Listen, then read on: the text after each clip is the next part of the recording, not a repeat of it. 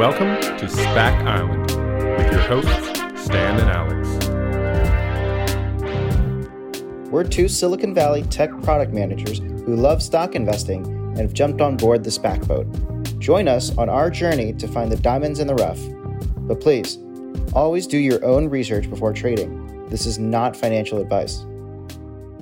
Today on SPAC Island, we're going to review two new SPACs, so AeroFarm and AppHarvest. So these are companies in the ag tech space. And then Stanley is going to go ahead and introduce the market and kind of set the stage before we dive in. Yeah, thanks, Alex. The ag tech space in general is a multi-trillion-dollar industry. The two companies, AppHarvest and AeroFarm, are mostly in the fresh produce part of that market, which itself is already a $1.4 trillion industry. Obviously, a $1 trillion industry is super huge. Leafy greens themselves comprise 5% of that. Berries are about 12, other veggies are about a third, and then there's a whole other half of that fresh produce industry, which is just whole other fruits. There are a lot of existing companies, given that the ag tech industry is millennia old. So in modern days, you have existing juggernauts like John Deere innovating with their tractor business, trying to use geospatial satellites to plot where tractors should be autonomously so that you don't need a human being sitting on a tractor, driving the tractor around, doing all that work.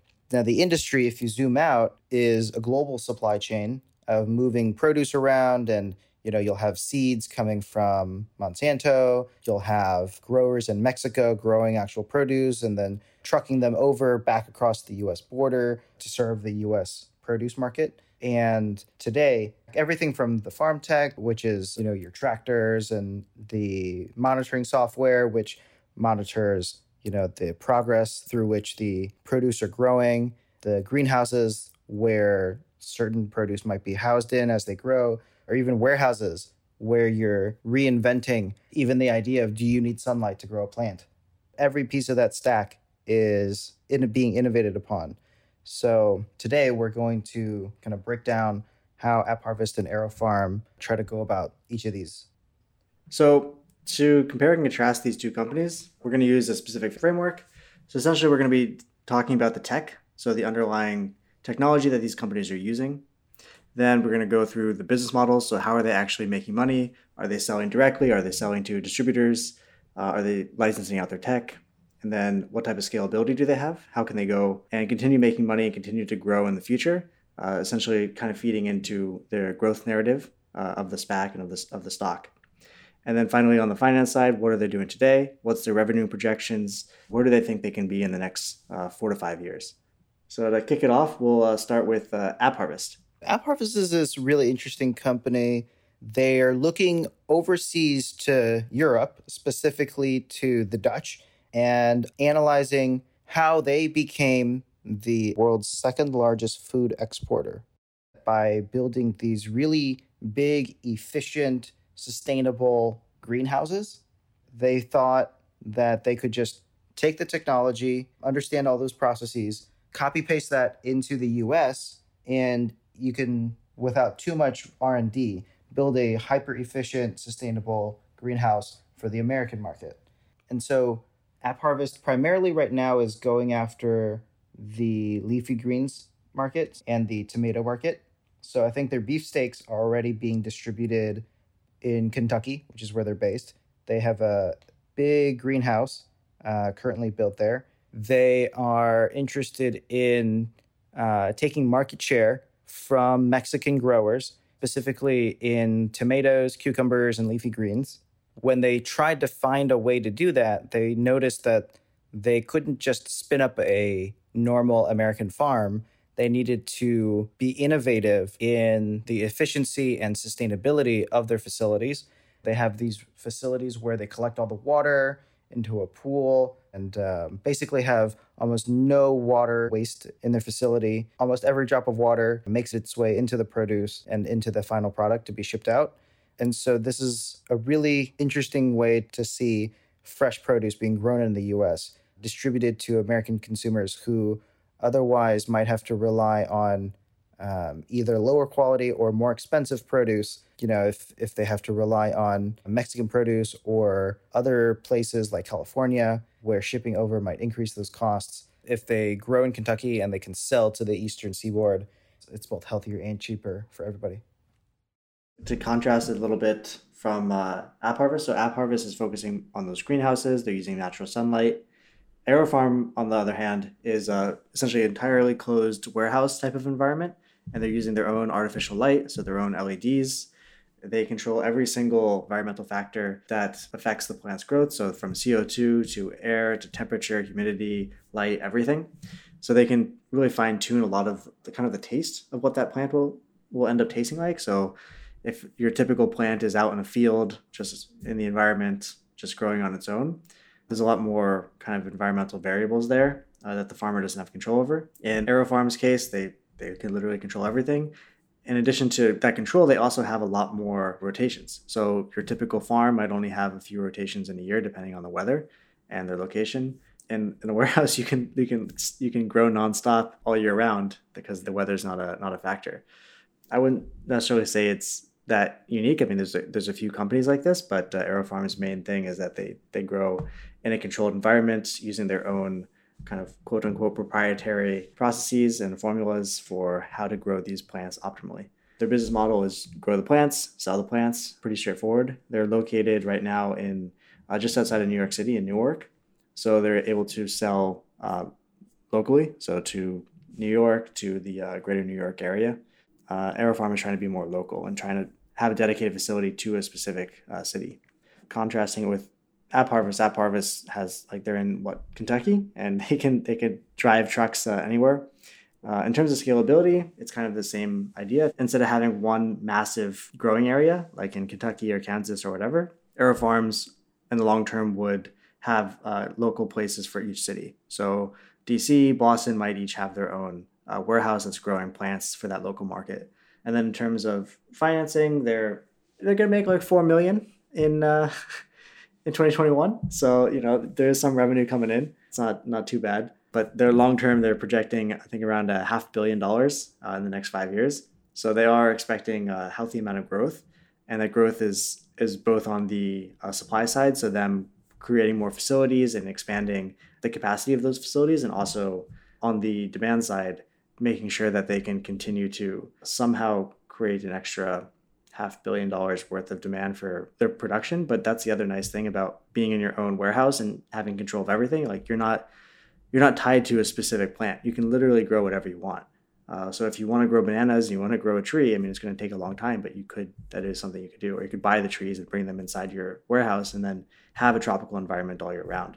I mean, their technology lends more to quick cycles like berries and leafy greens, but the idea is that you can have any environment. You can grow anything you want in that environment. So there's infinite scalability by doing that. The main kind of drawback is just that you're using your own electricity. So if they can figure out the power problem and reducing the energy costs, then it seems like they could meet a lot of these pretty lofty goals I think that they've set for themselves. So that's actually one thing I'm a bit worried about for AeroFarm, because they're projecting a ton of growth. Well, like all these companies, though. Well, yeah, they're projecting a ton of growth. And just to contrast real quick, so AeroFarm is looking to reach $54 million in revenue, top line, by 2023. AppHarvest, by 2023, is expecting net revenue of $145 million. So top line versus bottom line, already a pretty big difference. The way AeroFarm thinks it's going to get there is with all of these warehouses where they have to, like you said, pay for the electricity. But then you also said that for their distribution strategy, they want to build in these places like Boston, maybe New York, or generally the idea is you would build pretty close to these urban centers. And I think that the closer you get to quote unquote civilization, I think the harder it will be to find low energy costs, right? Because when there's not that many people around, energy is pretty cheap. But as soon as you get into New York City or San Francisco, like you're not getting the same 6 cents per kilowatt hour that you are in Danville, Virginia, that you would in, let's say, Brooklyn, right? I mean, it really depends on the energy generation. Like if you go to like upstate New York, energy is relatively cheap because of Niagara. So I think there's a couple variables there. But if you also put solar panels on your warehouses, like you might be able to significantly offset some of those costs. But then, of course, the cost of those has to be amortized against all of your products. Do you think that you could generate enough energy localized to your own facility to do that? Like Niagara, I think, is a pretty special case. But I think if we just stick to solar. In New York and Boston, like you have relatively short days in the winter, so it's not a year-round solution. They wouldn't have the lights on 24/7 because the plants also need to rest. Solar might be something that works for them, but I don't think it would offset 100%, especially because you need some type of storage mechanism. So I think the energy like for these indoor like warehouses is always the number one kind of drawback. It's just a question of have these guys been able to figure out some more efficient way to reduce their energy costs or some unique way to reduce their energy costs. They claim to, but I haven't really seen anything more concrete than we figured something out. Right. So I agree that's definitely open question. Okay, fair enough. They're in Danville right now. They also have a pilot going in the UAE, United Arab Emirates, so way on the other side of the world. Obviously, solar is going to be pretty abundant there. I don't know if the heat would actually affect the ability to capture that energy. I think temperature does play a factor. But the map that they should put out says they want to expand into the southern U.S., greater St. Louis area, Texas Triangle, and in the long run into the West Coast. So, yeah, it'll be interesting to see if they can balance that equation on energy costs. Yeah. Maybe that's what also was driving these locations. It's like they were able to find a center that makes sense from an energy perspective. Because that's going to be their biggest cost. Right. And that's also why this is so feasible. Like this is like why this is feasible these days, whereas it wasn't years ago, just because of how far the lighting technology has come and how much more energy efficient it is. Speaking of which, I know the AeroFarm team has said that they've been working on this for 15 years. Do you have any sense of why you need 15 years to build a type of this type of company? My kind of sense, like just looking at like their timeline, their development timeline, was like it almost felt like someone was doing this in their basement for fun. Okay. And like started selling it. I mean, there's a lot of different folks that are kind of doing this at home who are just growing leafy greens and selling it to local restaurants. Like you find 3 or 4 clients, and it's become kind of a side hustle for some folks. So that's kind of my interpretation of it. Because like it was 2004, and then in 2011 things started happening. So it's just one of the co-founders was actually doing this and started this a long time ago, and then it kind of started picking up speed, and they want to expand it. I think the AeroFarm team definitely has a lot of control over their plans, so they can do a lot of experimentation. And like the classic one is, what is the perfect wavelength to spur growth in my plants? But then, I mean, it's hard to beat free when you have a greenhouse like AppHarvest in Kentucky where energy just pours in several hours a day at no cost. I mean, there's trade-offs, right? Because like you get the free electricity, but then you're limited by what you can actually produce and when you can produce it, because the sun's not always going to be necessarily strong enough. So maybe, I don't know if they supplement, but like in the wintertime, you have shorter days. I don't know. Like you have less heat that's coming in. So, but you also, because you have glass, it's poor insulation. So then you have some type of heating cost to keep the plants all right. Even in Kentucky, it gets colder in the winter. So I think there's trade-offs to both of these. I think it also really comes down to what you're actually producing. So like if you're producing berries and leafy greens that are having fast cycle times, it seems to me at least that the warehouse model would be, like the AeroFarm model would be more effective. But like if you're making tomatoes or you're making bigger things that need more space, it's going to be way more effective to have greenhouses because the space is going to be cheaper. It almost seems like AppHarvest, given the Dutch technology that they're importing, is kind of the best-in-class methodology as of now. And AeroFarms is this more nascent technology that could completely overtake greenhouses in the future. I could see like some type of hybrid approach. I feel like the infrastructure that they're building for themselves is a clear like fork in the road. They're like, no sun. We're just gonna do it ourselves. Yeah, yeah. Because even if you put it in a greenhouse, you'd have to like angle the plants somehow. Unless they got like a special rack that they could lean over, but like, is that something they want to invest in? And if they're gonna have these like rotation cycles where they like, it'll take them bring some another plants- 15 years to figure out that tray.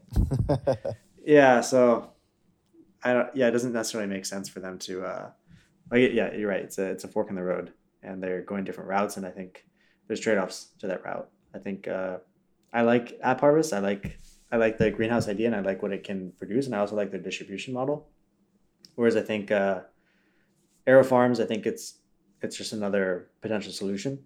I'm not as big of a fan of their distribution model because I think it's higher risk, but I also understand like why they would try to go that route and start smaller and then build up. Whereas AppHarvest essentially has one massive facility that can produce everything they need. Land is relatively cheap, and they can then distribute just about countrywide. That actually speaks to going back to what I was saying about the modern kind of best-in-class methodology versus the science experiment, where I think the reason AppHarvest feels comfortable buying so much land and building such a big facility is because there's a certain level of certainty that what they're doing has a high probability of working out, given that the Netherlands has perfected this down to a T. Mm-hmm. So, yeah. If AeroFarms had the same kind of R&D kind of maturity as the entire country of the Netherlands, I think they would be much more aggressive with their CapEx as well. No, I think that's a good point because I think like all the detractors, like all the bears for AeroFarm are just point to the energy costs of those LEDs. I saw an interview to prep for this with their CEO, and he kind of just said that we've taken care of it. Like it's kind of hand wavy. He doesn't. I didn't see any numbers. Like our energy costs are, 80% of production cost or whatever. So and then like maybe there's like 5% profit or whatever the actual number is. Whereas I mean you're using the sun, you're using relatively low cost tech. Like it makes a lot of sense. And then the biggest cost is just labor to harvest everything and to plant everything, which AeroFarm also has. Just they have everything closer and more compact, so the labor doesn't have to move as far, but they still have these same costs on top in addition to energy. But then again, it's not like AppHarvest isn't trying new things or innovating. Recently, as of today, AppHarvest announced that they acquired Root AI, which is a robotic produce picking machine.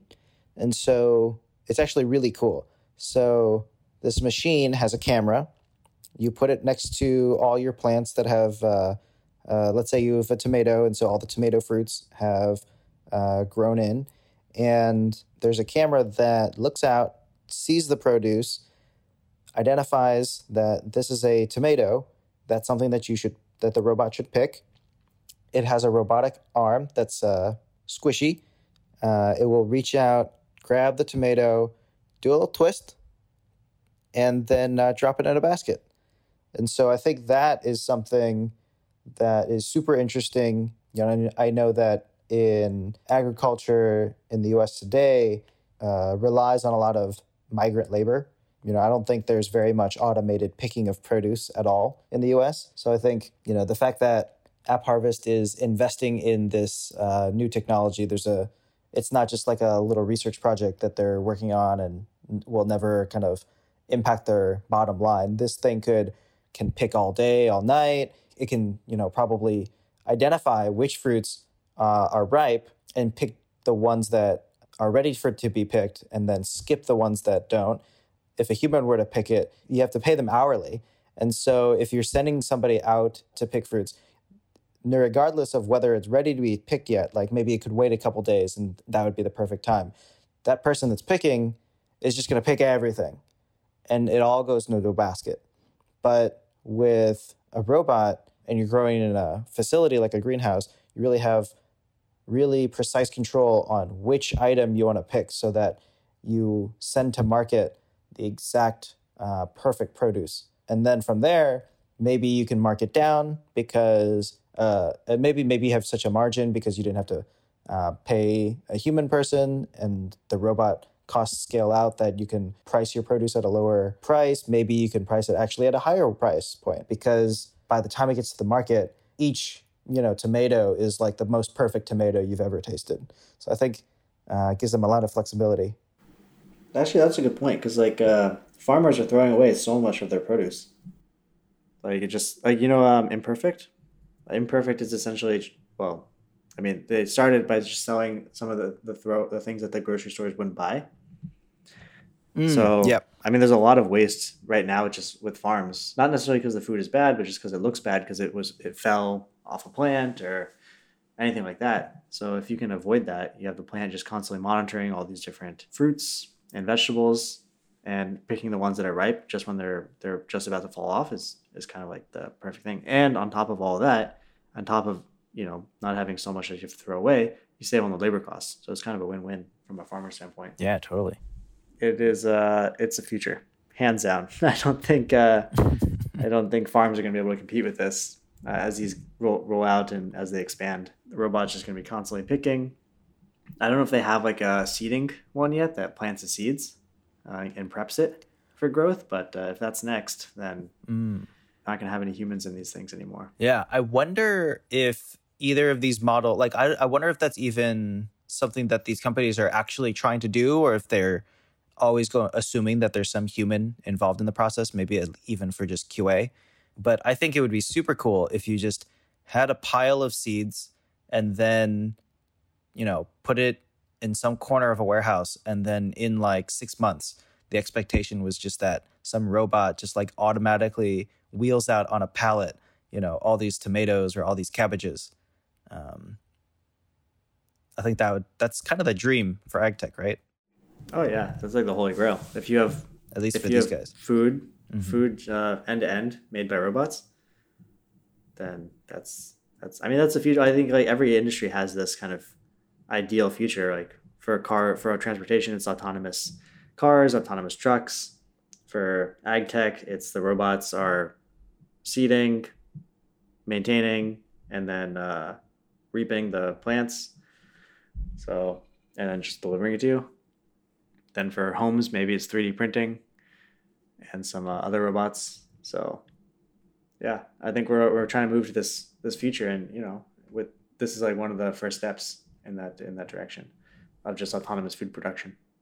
I think one extra bonus for App Harvest is that geographically speaking, they're located in a part of the country that hasn't seen as much kind of tech attention. Like I think a lot of times if you think about, okay, where is technology concentrated in the US? I think it's probably primarily in the Bay Area and then maybe in some other hubs in New York and Austin and I guess also Miami. But then App Harvest pays 41% higher than comparable jobs in Kentucky. So App Harvest minimum wage of $13 compared to $9.22 for comparable work based on the Kentucky Center for Statistics in 2018. And another stat on their labor economics is a single entry-level worker earns 74% of Rowan County's median household income of $36,000. For a single entry-level worker to earn almost entirely the median household income for the area that they're in. I'm wondering, because it's like Walmart and Amazon pay $15, even though the $15 an hour, even though the minimum is less than that. Right, but I think that if you work at App Harvest, you have the stuff that you're working on has a lot more growth potential than working at Walmart, right? Like, if you're a plant picker guy, I don't know that you're going to be a manager anytime soon. But I guess that's true. My read on this is that they're not paying minimum wage because they can afford to pay more, which is because of investor money. So perhaps I guess these two stats aren't as compelling as I remember them to be. But I think that the expertise that comes with standing up a facility like this is extremely valuable relative to the rest of the industry. And the idea that that expertise is going to be concentrated in a part of the country where that tech network hasn't been super concentrated is a positive. Well, I'm wondering how many tech people they actually have. Well, the people that are building out these facilities, the people that I think standing up greenhouses and all the nitty-gritty details of how to do that, such that maybe they're competing app harvests in 5 years' time. App Harvest could be the Tesla, and then eventually some guy goes off and becomes the Lucid to build their own version. And so you see that core competency of ag tech, or this flavor of ag tech, kind of spread such that more and more people understand this advanced farming techniques. Mm-hmm. I mean, they also talk about upskilling their labor force and supporting their employees. So yeah, I think I could definitely see something like that happening. We have fractures of App Harvest alumni who go out and continue to build other similar kind of companies. Mm-hmm. Not necessarily that compete, but maybe that approach other parts of the stack. But I think the certified B Corp thing is this relatively new thing that I want to say Allbirds started, or it was one of I think maybe Warby Parker, but wasn't Patagonia OG? Oh yeah, it was Patagonia. Yeah, you're right. They're the OG one, and then a lot of Silicon Valley companies have started doing it recently. Maybe cynically, I say that's more of a marketing thing, but yeah, these guys are also certified B Corp, which means that they're prioritizing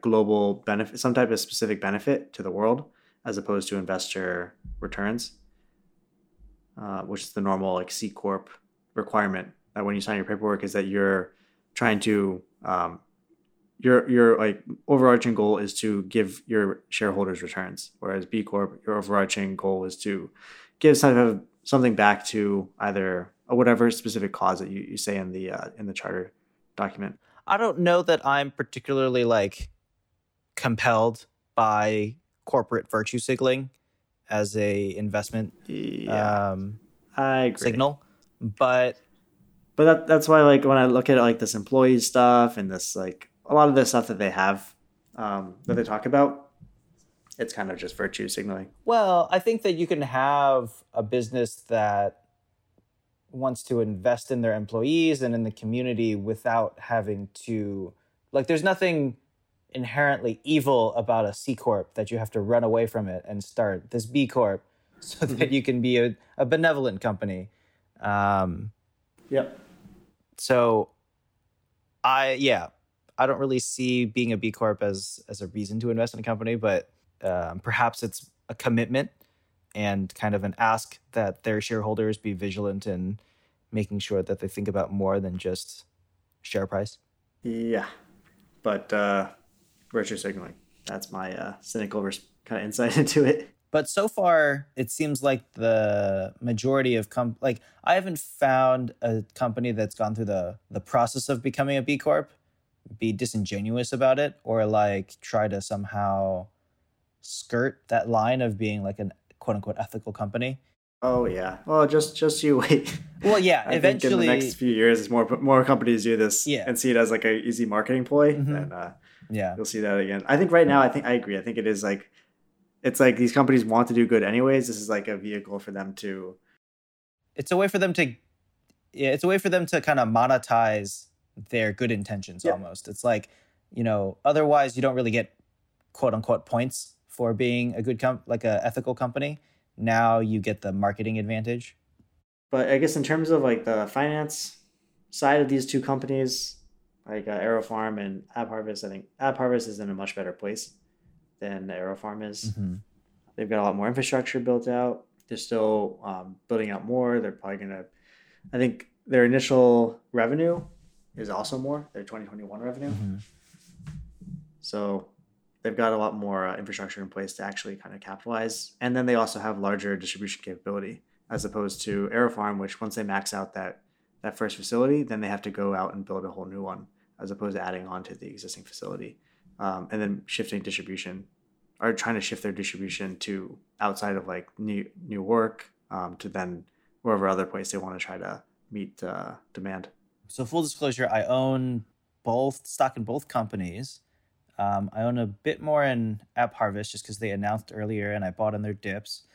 Maybe one thing to consider about like the quality of a SPAC is like, if a company that SPACs waits a couple years, would they be mature enough to go the IPO route anyway?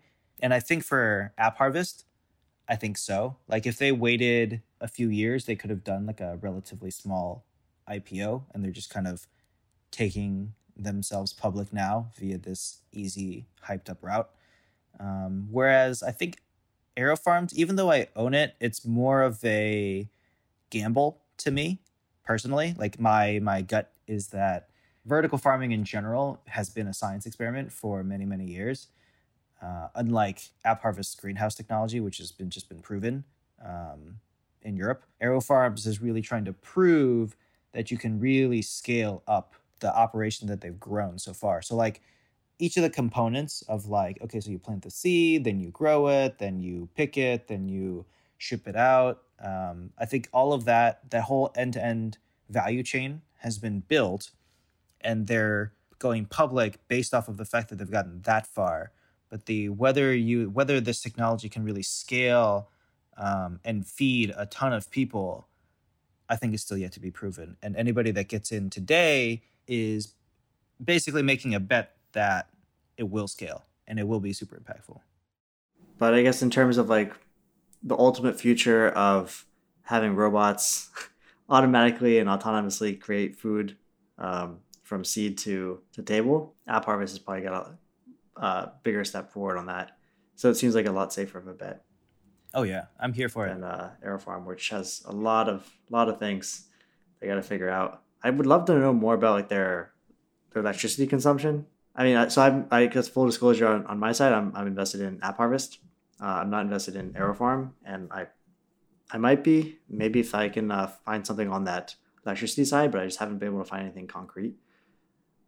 Besides, kind of the hand wavy stuff I saw in that interview. Mm-hmm. So I think AeroFarm is definitely an interesting route.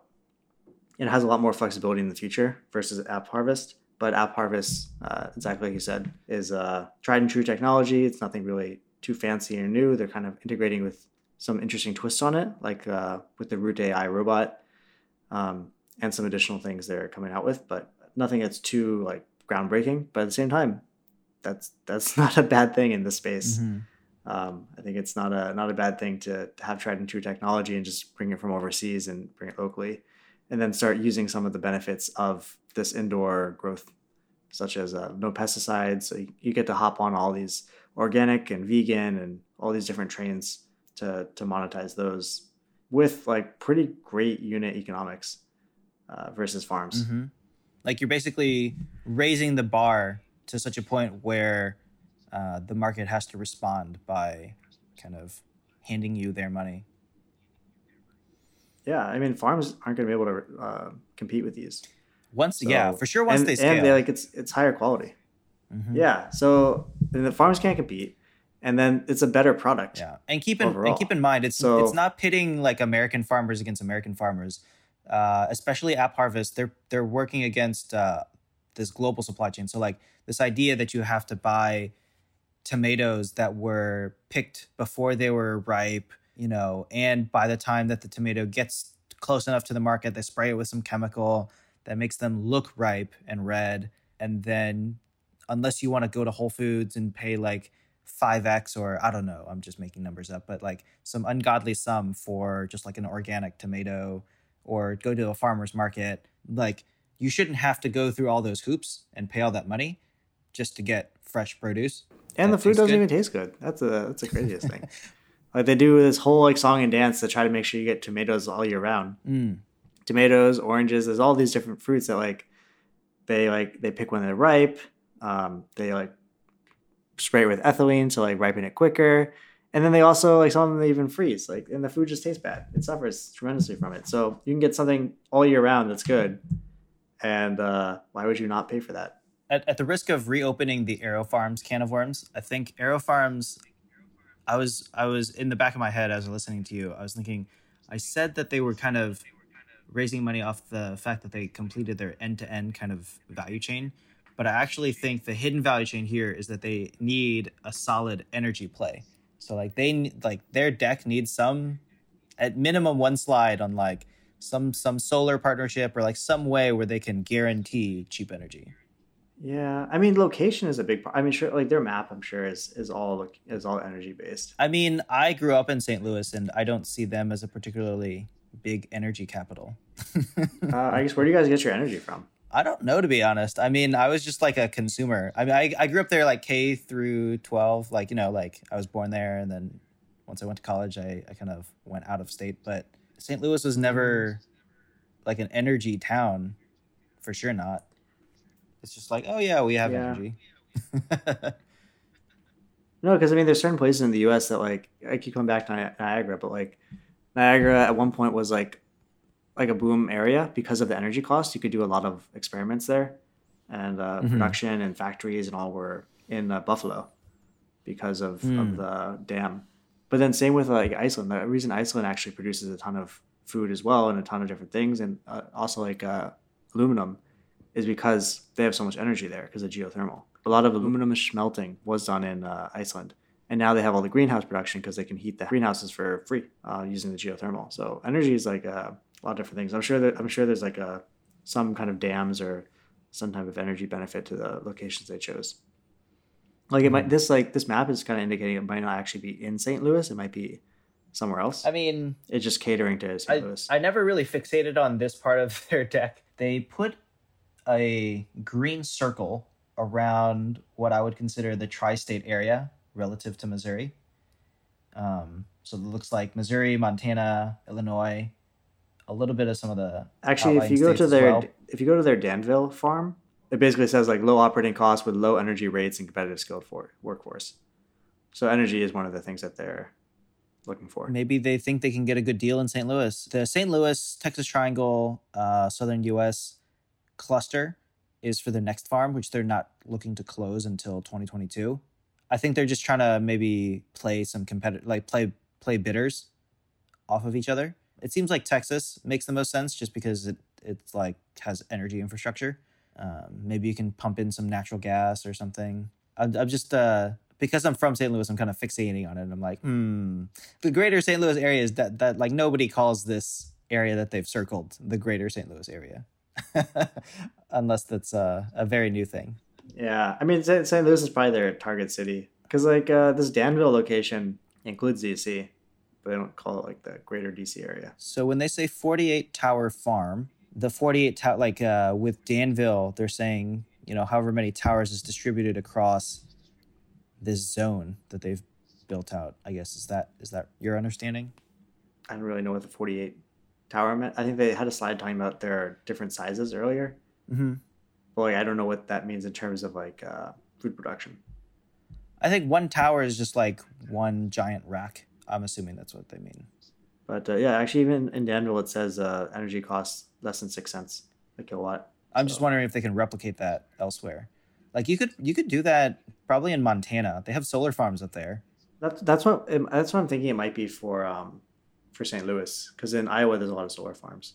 So maybe if they co-locate with any place that has good solar capacity, or they partner. I mean that you could partner with like the local government or someone to try to lock in lower energy rates. There's lots of ways to go about it, but as long as they're like one of their KPIs is reduced energy rates, then there's lots of ways to go about that. Whether it's talking to energy distributors, whether it's partnering with a solar provider, or paying partially for a solar farm that will benefit the local town.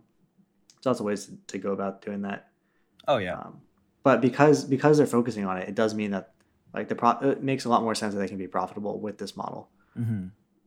Versus like, because a lot of people have talked about this in the past, but that's like the biggest hurdle, and so it looks like they're attacking it. Under 6 cents a kilowatt hour is pretty cheap. So I mean, I'm sure at this point my feeling is that the labor is probably their biggest concern. Well, there's one less produce picking robot on the market, so they're gonna find somebody else. I wonder why they don't talk about that. Because like, okay, they've got energy and labor are probably their two biggest costs. They don't really talk about like how any ways that they could reduce that labor cost. Are these also hydroponic? So like AeroFarm, I know they do vertical farming, but do they also do hydroponics? I only bring that up because I think it would drastically cut down like the picking process, right? Because the each pod itself is just the produce. You know what I mean? So maybe there is no picking necessary. It's just like, oh, I have the thing. So okay, so if we take the leafy greens product, right? So they're growing arugula in these little pods, and if it's hydroponic, there's no dirt or anything to clean off per se when you're trying to package the product. Yeah. So potentially the way that they're growing their produce doesn't require as much labor as a typical farm would to prep the produce I see what you mean. for consumption. So like they could potentially just have like the sheet with the seeds already built into it, and then they put it on their, looks like they're calling it aeroponic system. Oh yeah, grow the aeroponic, hydroponic. That's probably just a branding gimmick, but yeah, that sounds like what they're going for. Yeah, so it reduces the labor costs. Yeah, I would expect R&D to be probably their biggest issue, is just like trying to optimize everything down to the dime since they don't get free energy. Yeah, I mean, every percentage increase in productivity is a significant savings for them. But I mean, I like it. I think there's a lot. I really like some of the startups that are in this space. So I mean, we're talking about AeroFarms right now because it's SPACing, but Plenty and some of these startups that are on the horizon, I think they're better positioned to do well. So I think that is kind of one drawback. Whereas I think AppHarvest is pretty unique. Yeah, have you tried Plenty? I've tried it before. It's actually not bad. Like kale to me was always a relatively bitter produce, but I tried Plenty's and it's actually pretty nice. Like sweet or? Yeah, it's crunchier. I think it's almost like not thicker, but it's just like has more structural integrity. You know what I mean? Like sometimes if you get it's whatever is the opposite of wilted. Turgid, like stronger leaves, like more thicker leaves. Yeah, we'll call it that. Yeah. But yeah, I mean, there's a lot of competition in this vertical farming space. I think that's kind of the bear case. I mean, yes, there's the energy. Yes, there's the labor. But everybody in the space is having those same issues. So it's a question of can these guys outcompete? I want to say I saw like 8 other companies in the space. I mean, AeroFarms is SPACing, so we're talking about them. But there's a lot of pretty well-funded startups also. Yeah, I think Plenty actually had backing from Jeff Bezos or maybe Amazon. So there's some big players interested in the space. Yeah, I think also, especially because we're in the Bay Area, I think Plenty has a pretty big, or tends to be top of mind. Since they're based out here. Yep. Whew. Did you see Plenty has $541 million in funding? Hey, good for them. So I guess they're kind of the 1,000-pound gorilla in this space. I've always thought that like groceries in general are just like a huge area of consumer spending. And so that, I mean, obviously that's why Amazon went into Amazon Fresh and why they bought Whole Foods.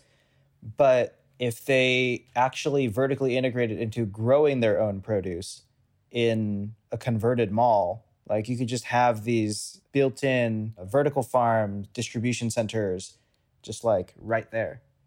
Yeah, that might be the future. And that also might be like, might make AeroFarms or someone like it a pretty good acquisition target for Amazon. I don't know if that Amazon will try to acquire Plenty. It might be kind of expensive, but they did get Whole Foods. Well, Whole Foods was struggling, I think, when they bought it. Like, I don't think Whole Foods was like at the top of their game with a huge multiple when they bought it. Yeah, I think Plenty is still has a ways to go before they hit their peak. So I don't know that Amazon would buy it, but they might partner. I mean, if they already have an investment, they already have some kind of return if they partner with them and help kind of launch them. So it'd be kind of interesting to see something like that. Or if I were Amazon, just copy it. Yeah, that's what I was going to say. Like once the R&D science project is like mature and everybody knows what the best practice is, Amazon could probably just swoop in and do it themselves. There's a lot of things in this space, but that's also kind of interesting. Thing is that like there's really no defensibility here. I mean, you're just growing plants. If you already have distribution, then why would you want to work with anyone else? That is true. Yeah. I mean, I guess what's the defensibility of a farm today? I guess there isn't any, because that's literally like like if you're a corn grower, that's literally a commodity. Mm-hmm. So now it's just like a different way to grow a commodity. So I guess distribution then, like who can get it into the hands of the consumer faster? It becomes DTC, direct to consumer. So if you're a farm and people want X amount of lettuce or produce per week, you just like do one of those Blue Apron or Butcher Box or whatever, like things of produce, but sent straight from your facility. A lot of restaurants do source directly from farms. I don't think it's too far off to kind of see more things going in that direction. Essentially, the restaurants all want the best ingredients. I think Good Egg might be a good example of like a company that tries to find the farms with the best ingredients and then package it up and make it something that's available that consumers can also get. But restaurants are always actively seeking out the best ingredients and finding local farms and local people who can provide those. If these guys can provide the best ingredients, then why not work with them? Yeah, makes total sense. Yeah. It's on so many trends. I think that's the other thing. Like organic trend, there's the no pesticides, no GMO. There's like 1,000 of these different things. And like this basically checks every box. So they can sell it to just about everybody. They can even have a rabbi come in and bless it, make it kosher. So they can kind of check every box that they need to check without having to increment the costs. Because typically organic is super expensive because you have 30-40% lower yield than you would if you did use pesticides and if you did use the GMO strains that are more robust or resistant to some diseases, plant diseases. But, in a warehouse, you don't have to worry about any of that. So you can produce stuff that's super high quality that people want to buy, and you don't have to worry about the yield. You just have to worry about how much space and how many of these things you can grow. Mm-hmm. So it's the future. Right on. Just a question of which horse to bet on. I'm with AppHarvest. And then I think I'll probably wait to see more on the AeroFarm space and vertical farming to see which one kind of makes the most sense. I think that's a good segue to thinking about what the next spec might be.